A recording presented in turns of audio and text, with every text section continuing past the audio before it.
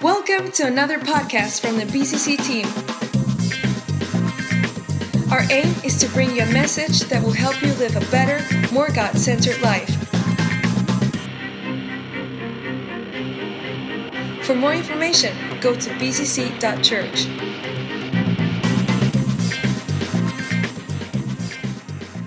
Now we're moving forward with our theme, Love Is. So many people have come up to us saying how much this series has started to open up their thinking about love and had an impact on them. And there's many people being prayed for, and people are really registering that we felt that it was right to actually explore some depth in this series a little more, because you don't always get the opportunity to look under the skin of certain topics. And so we're going to do that, and we've decided to extend it. And this morning, my heavily theological title is Love is Not a Milkshake. Love is not a milkshake. I was thinking, God, what should I call it this morning? And hopefully it'll make sense. Love is not a milkshake. Who likes milkshakes? Who doesn't like milkshakes? Oh, a few. Oh, well, there we go. So, love is not a milkshake. Who likes a good milkshake? I had a conversation with my daughter during the week, and one late evening, I love savory. I'm not a sweet person particularly. I love spicy. You probably know that by now. I love anything with chili and jollof rice attached to it. I'm sold on it. I love it. But milkshakes, I can take them or leave them. But anyway, she got some ice cream, some good quality ice cream, and she put it in the blender. And she got some white chocolate chips and stuck them in the blender. And she got some salted caramel syrup and put it in the blender. And then got some milk and put it in the blender. And then she hit the blender button and whizzed this thing up into a kind of frothy something or other. And I thought, what a waste of good ingredients. That's how I responded. I said, why would you waste ice cream in a milkshake? She said, that's how they do it. And so I let her drink it, and I spoke to her later, and I said, well, what did it taste like? She said, vanilla. I said, no, what else? Did it have any other flavor? And she said, yeah, it tasted like sugar. And the reason I'm saying this is because love is not a milkshake. Now, you're probably trying to figure out where I'm going with this. But when you put good quality ingredients and you blend them together, you lose the identity of the ingredients. And it becomes vanilla. It becomes just like a soupy thing. Now, who loves curly kale for breakfast? No.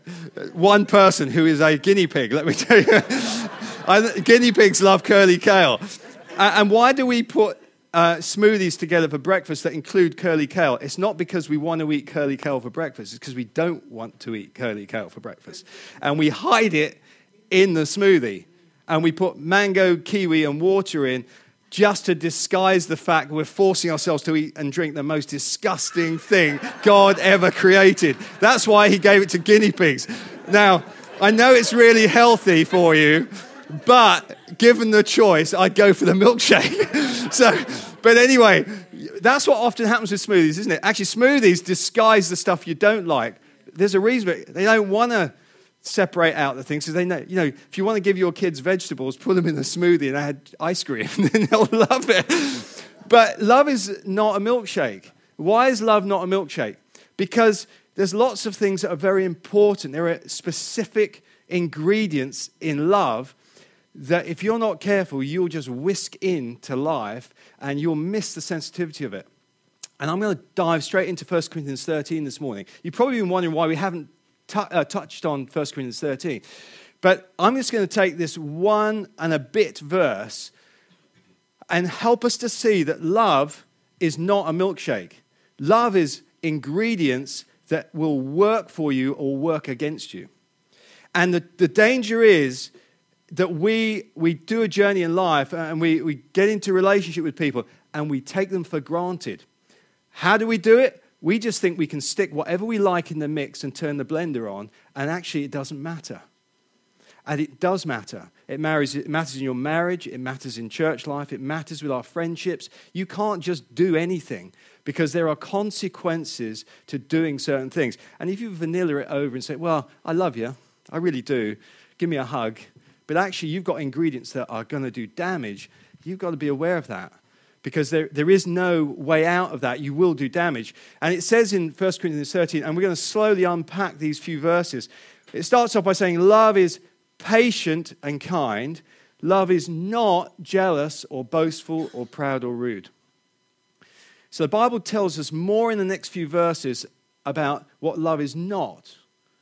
It also tells us what love is. And the reality is, if we just stick whatever we like in the blender and say it's love, and then we whisk it up so no one can tell the difference between it, it's not how it works. It doesn't work like that. Husbands, if you are doing one set of things and you just think by blending something else into the mix you'll change the taste, you won't. You're going to leave a bad taste in the relationship. You can't actually separate out these ingredients. In love, patience and kindness are very, very important factors. You can't just blend it into the milkshake. You can't. You can't just stick some other ingredient or say, well, actually, I'm not going to be patient this week, or I'm not going to be kind this week, but you know what? I'm earning the money. I'm going out to work. I've got to look after the kids. And so you stick what you like in the... You can't do that because human nature and the way God's made us, we will unpack the ingredients. And actually, if you mess around with the ingredients and just blend them together as if it doesn't matter. And I have a problem with hypocrites who say they love you in 1 minute and then they do something that definitely demonstrates they don't love you the next minute. Why? Because all they're doing is sticking in the blender the ingredients. And people do that, and they don't even realize they do it because they get into the habit of doing it. And people who have been married for a period of time, they can get into the habit of doing it. You know what? Let's just whitewash over something because we'll just stick it into the blender and we'll say, oh, it's love, but it's not. Because you can't actually, some of these things don't mix well. And the truth is people don't forget. People don't forget easily, and people have to work through stuff. So love is patient and kind. Love is not jealous or boastful or proud or rude. They're active choices. They're specific ingredients. You can't just blend them together and just turn it into a milkshake and say, well, take it or leave it. That's what love is for me. It's active choices. But it's active choices with God. That's why you can't be fast and loose with your faith. You can't be sinning 1 minute actively and say, you know what, I love God. I'll be at church next weekend, but I'll just dip a little bit of sin into my life. No one else will know, and God will forgive me because of his grace. I just stick it because, you know, it still tastes like vanilla. And no one else will know because I can do my other stuff in life, and no one else will know. But God knows, and actually other people do know. And other people do see, and other people see way more than you realize they see, because the Bible says out of the overflow of the heart, the mouth speaks. And actually you can't conceal what's going on, and it comes out because it may be one thing with one hand, but it's actually being demonstrated through something else. And people can see it. So love needs to be active, not passive. It's not a passive, let's vanilla everything and just whisk it up and hide the curly kale. It's not. It's be aware that love has got specific ingredients and they all have a taste. They all have a taste. Now that's exciting because you can work on the various tastes. You can work with them. You can actually build through them, but don't ever think you can just blend them into soup or into milkshake or into a smoothie. It won't work. It won't work. So why does love include patience? Patience, the word, the Greek behind the word patience, actually means far from anger. Being far from anger. So if you're someone who's prone to anger, then you have to work on it. There's not an excuse. You can't just say, I can get angry, it's in my milkshake, but you know, the other things I do are really good, and so we'll get the tasting right overall. It doesn't work like that. With love, if you're an angry person, or if you're not patient, you've got to work on that. You've got to work on it, because love is patient. And if you're going to love someone with agape love, you're going to love a brother, you're going to love God, you've got to work on it. It's not an opt-out and say, I'm just going to stick it into the blender and just hope the taste comes out okay. You see, the scriptures support this. Whoever is patient has great understanding. So there's a benefit to working on your patience. And here they are. Here's a few of them. There's loads in the Bible. Proverbs 14:29. Whoever is patient has great understanding. Who wants more understanding? Who wants great understanding? Let's work on patience. But who is quick-tempered displays folly. And if you see red because something kicks off in your life and you react to it, you're in a place of dangerous risk and folly. Proverbs 15:18, a hot-tempered person stirs up conflict, but the one who is patient calms a quarrel. You can be hot-tempered and be a silent assassin. Did you know that? You can be hot-tempered and nobody around you knows about it, but inside you're going to go kill someone for what they've done. And you are gonna get your way no matter what it takes, because you will do it, because you've got the skills to do it. You've got the ability to do it. And that's where patience comes in. It's distancing itself from anger, even if it's public or it's private. Either it's overt, like you explode like a volcano. Who's a volcano in the room? Anyone got a volcano personality? I'm a bit like that. Who's a silent assassin personality in here? Anyone? Yeah, but you know what? There's nothing wrong with personalities. We've just got to work out how we do the right thing with what God has given us. But if we do things right, we'll get greater understanding. We'll be someone who can not only deal with ourselves, but God will use us to calm quarrels and storms. God will work with us, because when he sees us working to what he describes as important, he uses us in those areas because he knows that's where our weaknesses have been turned into strengths. So after waiting patiently, Abraham received what was promised. Hebrews 6:15. Abraham had to wait 100 years. Now that is patience. That is patience. I'll touch on that a bit later, but actually I'll touch on it now. In our staff meeting this week in Romans 4, I think it's verse 19, we looked at the patience of Abraham and Sarah. And it's really descriptive, isn't it, staff team? We were looking at it this week. To look at Abraham, this old guy of 100, and Sarah, whose womb was barren, how could God's promise ever produce something in this couple? But patience, trusting in God's promise, produced an outpouring of the reality of God's miracle. It takes patience as well as a promise. Sometimes it's not just what you think you want, it's has God actually spoken? Is it really a promise of God that you're putting your trust in? Or is it just your opinion about what you would like? And if it is God's promise, then patience will enable you to see the miracle come out of the promise. What an exciting thing. There's principles in this. Why does love include kindness? Not a lot of kindness kicking around these days. People are very agitated, stressed out. But you know what? You can't use the excuse, God, I'm stressed out with work. I'm stressed out with finance. I'm stressed out with... God knows these pressures, but the whole world's got pressures. Our job is to be responsible, maturing believers who understand what love is. Why does love include kindness? Because kindness literally means to show undeserved generosity. Undeserved generosity. You see, it's easy to give generously to someone you know will talk about it, or to someone you can see deserves it. But what about those who don't deserve it? What about your enemies? Love your enemies. It's difficult, isn't it? Unreserved generosity is what kindness means. How do you show that to your enemies?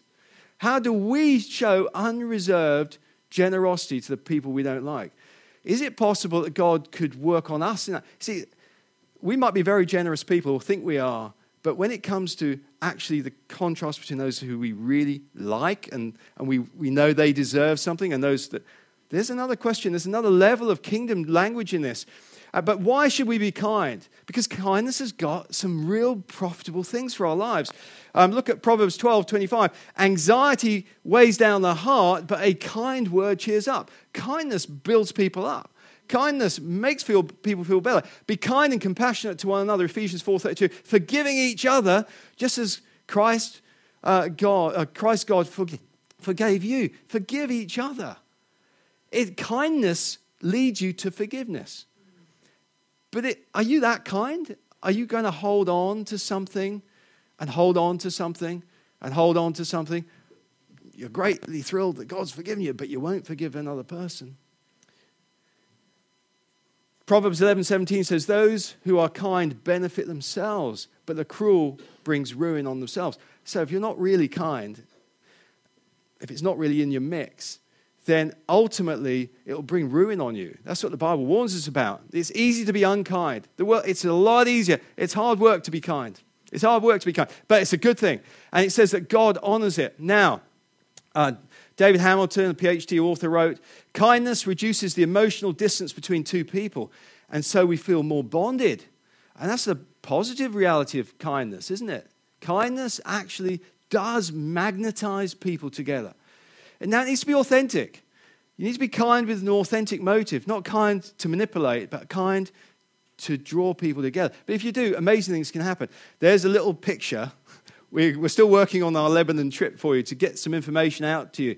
But most of the team are in that photo. I know it's a little bit tricky to see it, but a little bit of kindness draws bonding between people. Kindness reduces the emotional distance between two people. So if we choose to be kind, if you're in a strained relationship with a spouse or a friend who you deeply care about, just showing a bit of kindness is incredible.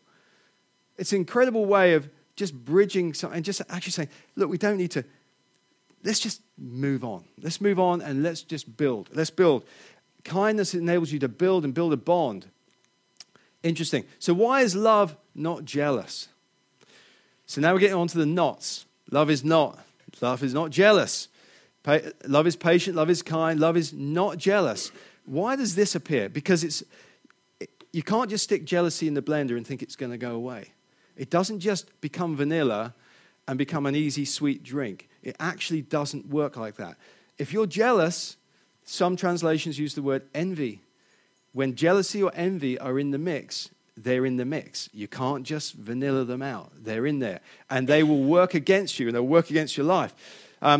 In James 3:14-15 says, but if you are bitterly jealous and there is selfish ambition in your heart, don't cover up the truth with boasting and lying. Now, there's a really interesting thing there. We could spend ages on that one verse. That jealousy, people cover up things with boasting and lying. It's interesting. These things are mixed together, aren't they? But then they're discreetly mixed together. So as they're not actually fully blended. They operate in the mix. Verse 15, for jealousy and selfishness are not God's kind of wisdom. Such things are earthly, unspiritual, and demonic. That's interesting, isn't it? So if jealousy and envy are operating in your world, they don't come from God. That's why they're not in love. You see, what do these things look like? Jealousy craves what someone else has. And jealousy by its nature craves relationship with somebody else, or craves what another relationship has. And have you ever been caught out by thinking, I wish my relationship with my friend was like their relationship? And you use the comparison. And there's a danger there because we can start to think in a jealous way, and that can build. But jealousy craves what someone else has, but you don't always see what the full picture is. Burning envy is when you want what someone else has got. It's the relationship between us and other people. This is tackling the way we have relationship. Now, what is really interesting, in the scripture where it says love is not jealous, it's interesting that the word jealous in there, translated in some versions as envy, jealousy in there is actually used in 1 Corinthians 14 verse 1 as well. It's not used a lot in the Bible. But that word jealous is used with regard to spiritual gifts. Did you know that? And actually, the wrong kind of envy and jealousy is when you look at a person and you say, I want what they've got, or I want that relationship. You know, years ago, there was someone my wife and I knew who had this danger in their life, that they wanted to have what we had in relationship. And actually, they brought themselves right into our relationship. And I don't know how it managed to happen, but over time, subtly, we realized this person was in our relationship as friendship. But over time, it became obvious there was way more to this than just a friendship.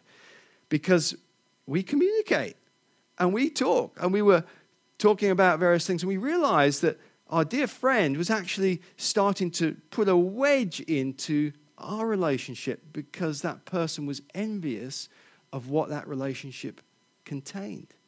Now, how is that possible? Well, it definitely did happen. And as a result, we looked at it, we prayed about it, and we said, Lord, help us in the right way to deal with this so that the right thing happens. And we had to deal with it. But it's incredible how something can get in and how it can try and separate. It's unspiritual, it's earthly, and it's demonic. And we've got to guard ourselves from that thing. But earnestly desire the spiritual gifts, 1 Corinthians 14. So the Bible actually says, jealously desire not what someone else has, but what God has for you. Do you see the difference? God wants your passionate desire for what he's got for you. He wants us to have it. It's compelling. This is like the fire in your passion for desire. Put it into me and the gifting I've got for you. 1 Corinthians 14 verse 1. Look it up. You don't realize it's in there, but it's the direct contrast with this scripture. So jealousy is a complex, emotional, encompassing feelings from fear to abandonment to rage and humiliation. Jealousy is distinguished from envy. Jealousy always involves a third party seen as a rival for affection. Envy occurs between two people and is best summed up as, I want what you have. You see the danger here. You don't just ignore these things that go on in our lives. Don't just stick it in the blender and mix it up and say, no, I love you. We've got to be aware that actually these things come out through our life and they can cause a lot of damage. So love is not envious. It does not envy. It is not jealous. But God wants us to be deeply desirous of his gifts. He wants us to have that same passion in his kingdom and his potential, which is why I'm so pleased that our e-news went out this week with how to discover my spiritual gifts. God wants us to be almost burned up with discovery of who we are and what he's made us to be. He wants us to focus that as our desire. Why is love not boastful? Well, the scriptures tell us, don't let the wise boast in their wisdom, or the powerful boast in their power, or the rich boast in their riches, or the academics boast in their academic ability. In fact, anything you've got, you can boast in it. You can boast in your generosity. You can boast in... But the trouble with boasting, at its root, there's a pride element in boasting. There's a, look how good I am in my boasting. Is that really loving? No, there's a dangerous fine line. You can go from, well, look what I do. Look at all the work I do all this stuff. And actually, it's, well, aren't I good? So what boasting does is it puts others down and it lifts me up, or it tries to. But what it actually does is it puts others down and it covers up another problem. You see, boasting by its nature is hiding something. If we look back at the previous James verses, there's a deception attached to boasting. There's a lie attached to boasting. There's something else that's being hidden. It's actually being used to mask something else. There's a mask. There's something else that is not right in a person's life. When they boast a lot, it's because they're trying to make up for something else which is damaging and dangerous, and it's in there. So when you just stick it in the blender and press the go button, it's not a milkshake. It's going to come out somewhere. In fact, people who lie habitually after a while. Did you know that? They start to believe that what they're saying is true. They actually even live like it. And then all you have to do is spend a few minutes and let them talk. And then you realize they've moved right from what is straight and true and genuine and honest, and they've moved right over here into something else. But you can see it and they can't, because the deception that's in their own heart, because they haven't focused on realizing that you don't just stick it in the blender and press the go button and it all turns into vanilla. It's actually still a very strong and powerful thing working through someone's life. So God wants us to understand love, so it protects us. And the little picture at the bottom right-hand corner of the slide there, I took in Lebanon. And I don't know why I wanted to put this picture on the screen, but these guys didn't have very much, and these are the shoes of a child and a parent outside a tent. And the contrast between those who would boast about what they are and who they are, and the contrast with what we saw in Lebanon with what they don't have and the pressure they're under, was so huge. You can see why God doesn't like it when we boast about anything that we have created. He doesn't like it because he is a God of compassion. He's a God of grace. He's a God who wants to reach the marginalized and those who are in a damaged place. And I saw these shoes, and we went inside this tent, which was immaculate. They took their shoes off outside of their tent with UNHCR written on the outside. You know, people who are identity-less apart from their UN ID, but no national identity. You know, a person or a few people amongst 2 million in one country. And yet we allow ourselves to boast about the good works we do. We allow ourselves to boast about our spirituality. We allow ourselves to boast about our theological prowess, our academic achievements. We allow ourselves to boast in our goodness.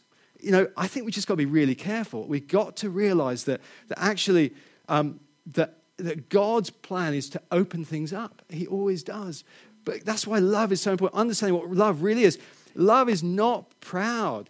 Pride goes before a fall. It goes before destruction. Love is not proud. God wants us to operate fully in love, knowing the various elements that are important in our life. Love is not, there are a number of other areas in the Bible, so I just put a few up so you could see them. Love does not, pride goes before destruction, before a fall, Proverbs 16:18. Pride ends in humiliation, Proverbs 29:23. Pride leads to disgrace, Proverbs 11:2.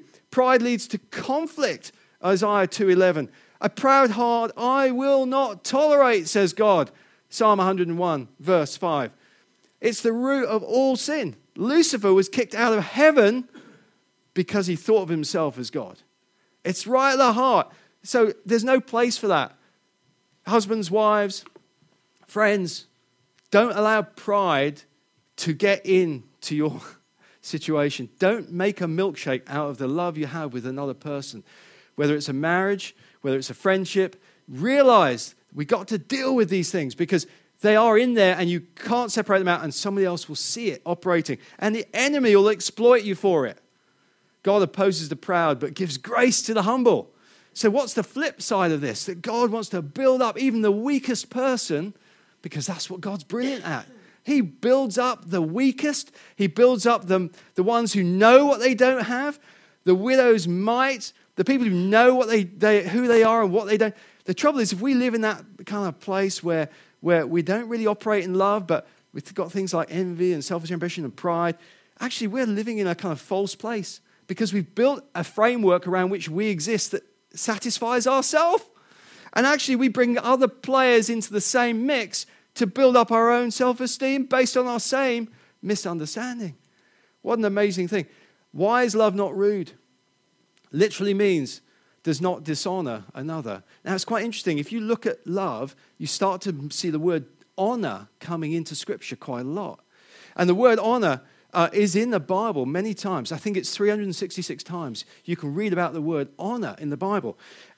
You can't disconnect love and honor. Children, honor your mother and father. Do you remember that? It doesn't say love them. It says honor them.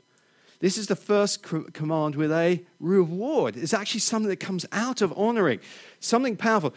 Why is love not rude? So rudeness, James 3:16, talks about the tongue. The tongue is a flame of fire. It's a whole world of wickedness, corrupting your entire body. It can set your whole life on fire, for it is set on fire by hell itself. Our tongues, literally dishonoring other people.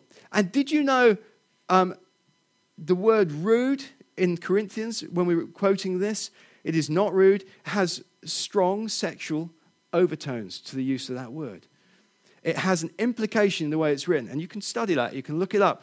The implication is that we shouldn't go there. It's not rude. Love is not rude. It is not slanderous. It is not doing damage to people, how we communicate. And we can communicate in lots of different ways. We communicate with our tongues, and we know there's the danger in that. But we can communicate easily with our gestures. Our gestures. There was those of us who were at the AOG conference saw a gesture on the platform from a guest speaker. In his culture, that was relatively okay, but in our culture, it was not okay. And the new national leader of AOG had to stand up and say, "Look, guys, we don't support that. We just want you to know that gesture is not appropriate." Now, sometimes people make mistakes, and we've got to be gracious with that. But some gestures, what kind of gestures are rude to people? It's when they speak to you and you go, how much damage could... You ever had that? When you're talking to someone, you're in a group with someone, right? Whatever. What does that mean? Is that a polite encouragement? It's not even spoken, is it? All right. Men do it this way, ladies do it that way. But you can, That's why don't yawn if you're in a meeting. It's one of the rudest things. It doesn't honor a meeting. Love is not rude. Love is not rude. Attentiveness is part of this communication. Yeah. On your phone, in a meeting, on your phone when you're having a meaningful conversation with your wife over dinner, just got to check my emails, make sure not good, is it? That's rude. It's rude. It's not. We're not honoring the relationship. The Bible says honor a marriage. How do we honor a marriage? We pay attention. We understand. We realize love is not a milkshake. These things are going to shine through our lives, and you can't avoid them just by sticking a massively flavorsome ingredient on top. Love and honor are linked. Love each other with genuine affection and take delight in honoring each other. Romans 12:10. Take delight in honoring each other. How can we honor each other? I will honor those who honor me, and I will despise those who think lightly of me, says God in 1 Samuel 2, verse 30. If God is love, he expects us to honor him. He doesn't expect us to be rude, focus on ourselves, putting others down. Honoring starts with simple things like patience and kindness. If you're patient with someone, if you're kind to someone, you're starting to demonstrate honor with someone's life. When you're distancing yourself from anger, which is what patience is, you're starting to create honor in a relationship. You're creating honor. When you actually take the time to talk with someone, rather than make an assumption, you're building honor into a relationship. You're recognizing there's more to everything than maybe your perspective. So ESV says, outdo one another in showing honor in that verse. In Romans 12:10, outdo one another in showing honor. That's kingdom principles of love. Outdo one another in showing honor. So I'm just going to stick a slide up here that you can take a photo of if you like, and then we're going to pretty much wrap up. So worship team, just be ready. So how can we honor God? And there's plenty in Scripture that talks about honoring God. We can honor God through our praises. Psalm 22:23. When we praise, we honor God. It's with our mouth, but it's also from our hearts. When we are thankful to God, it honors God. Thankfulness honors God. Praise and thankfulness honor God. Psalm 69, verse 30.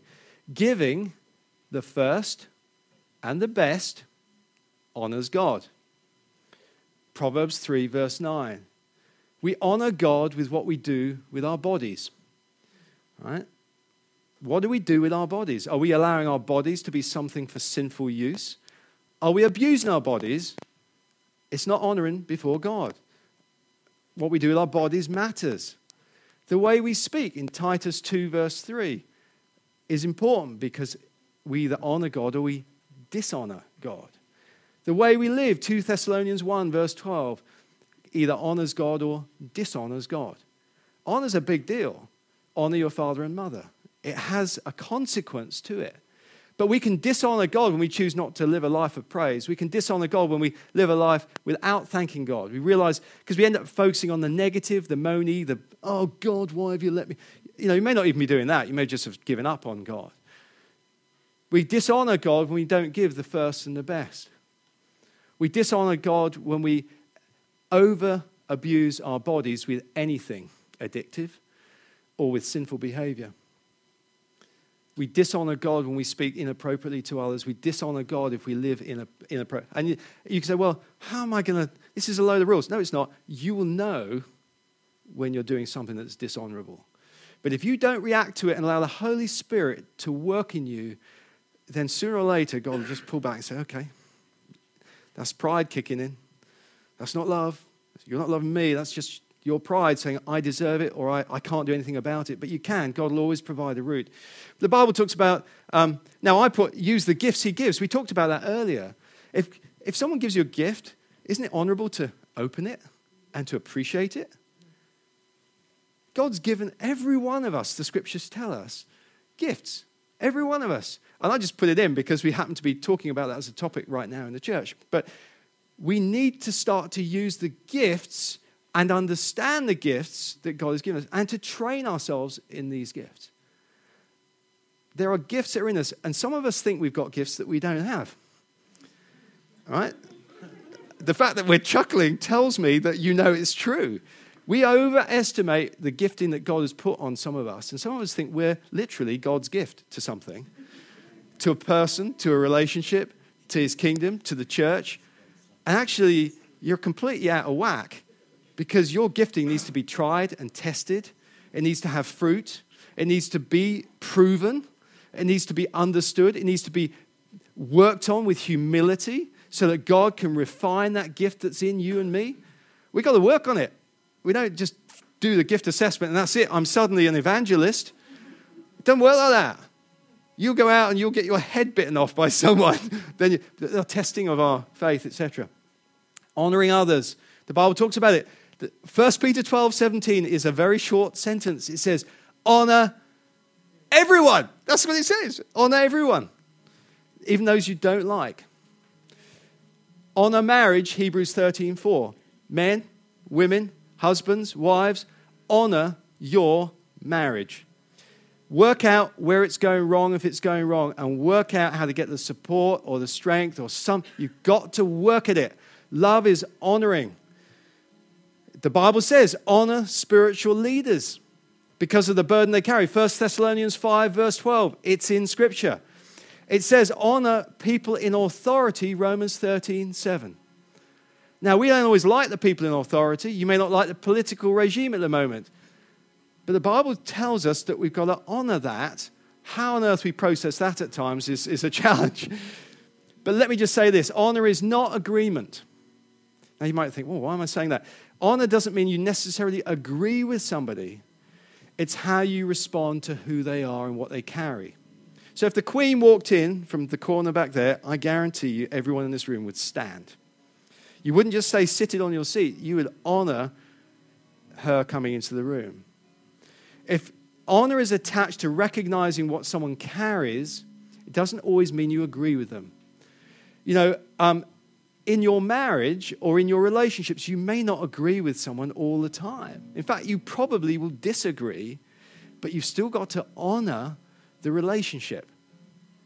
You've got to honor it. If you don't honor it, that thing's got nowhere to go. It's going to explode. And there are things you can do in your relationships that will totally dishonor the weight of that relationship.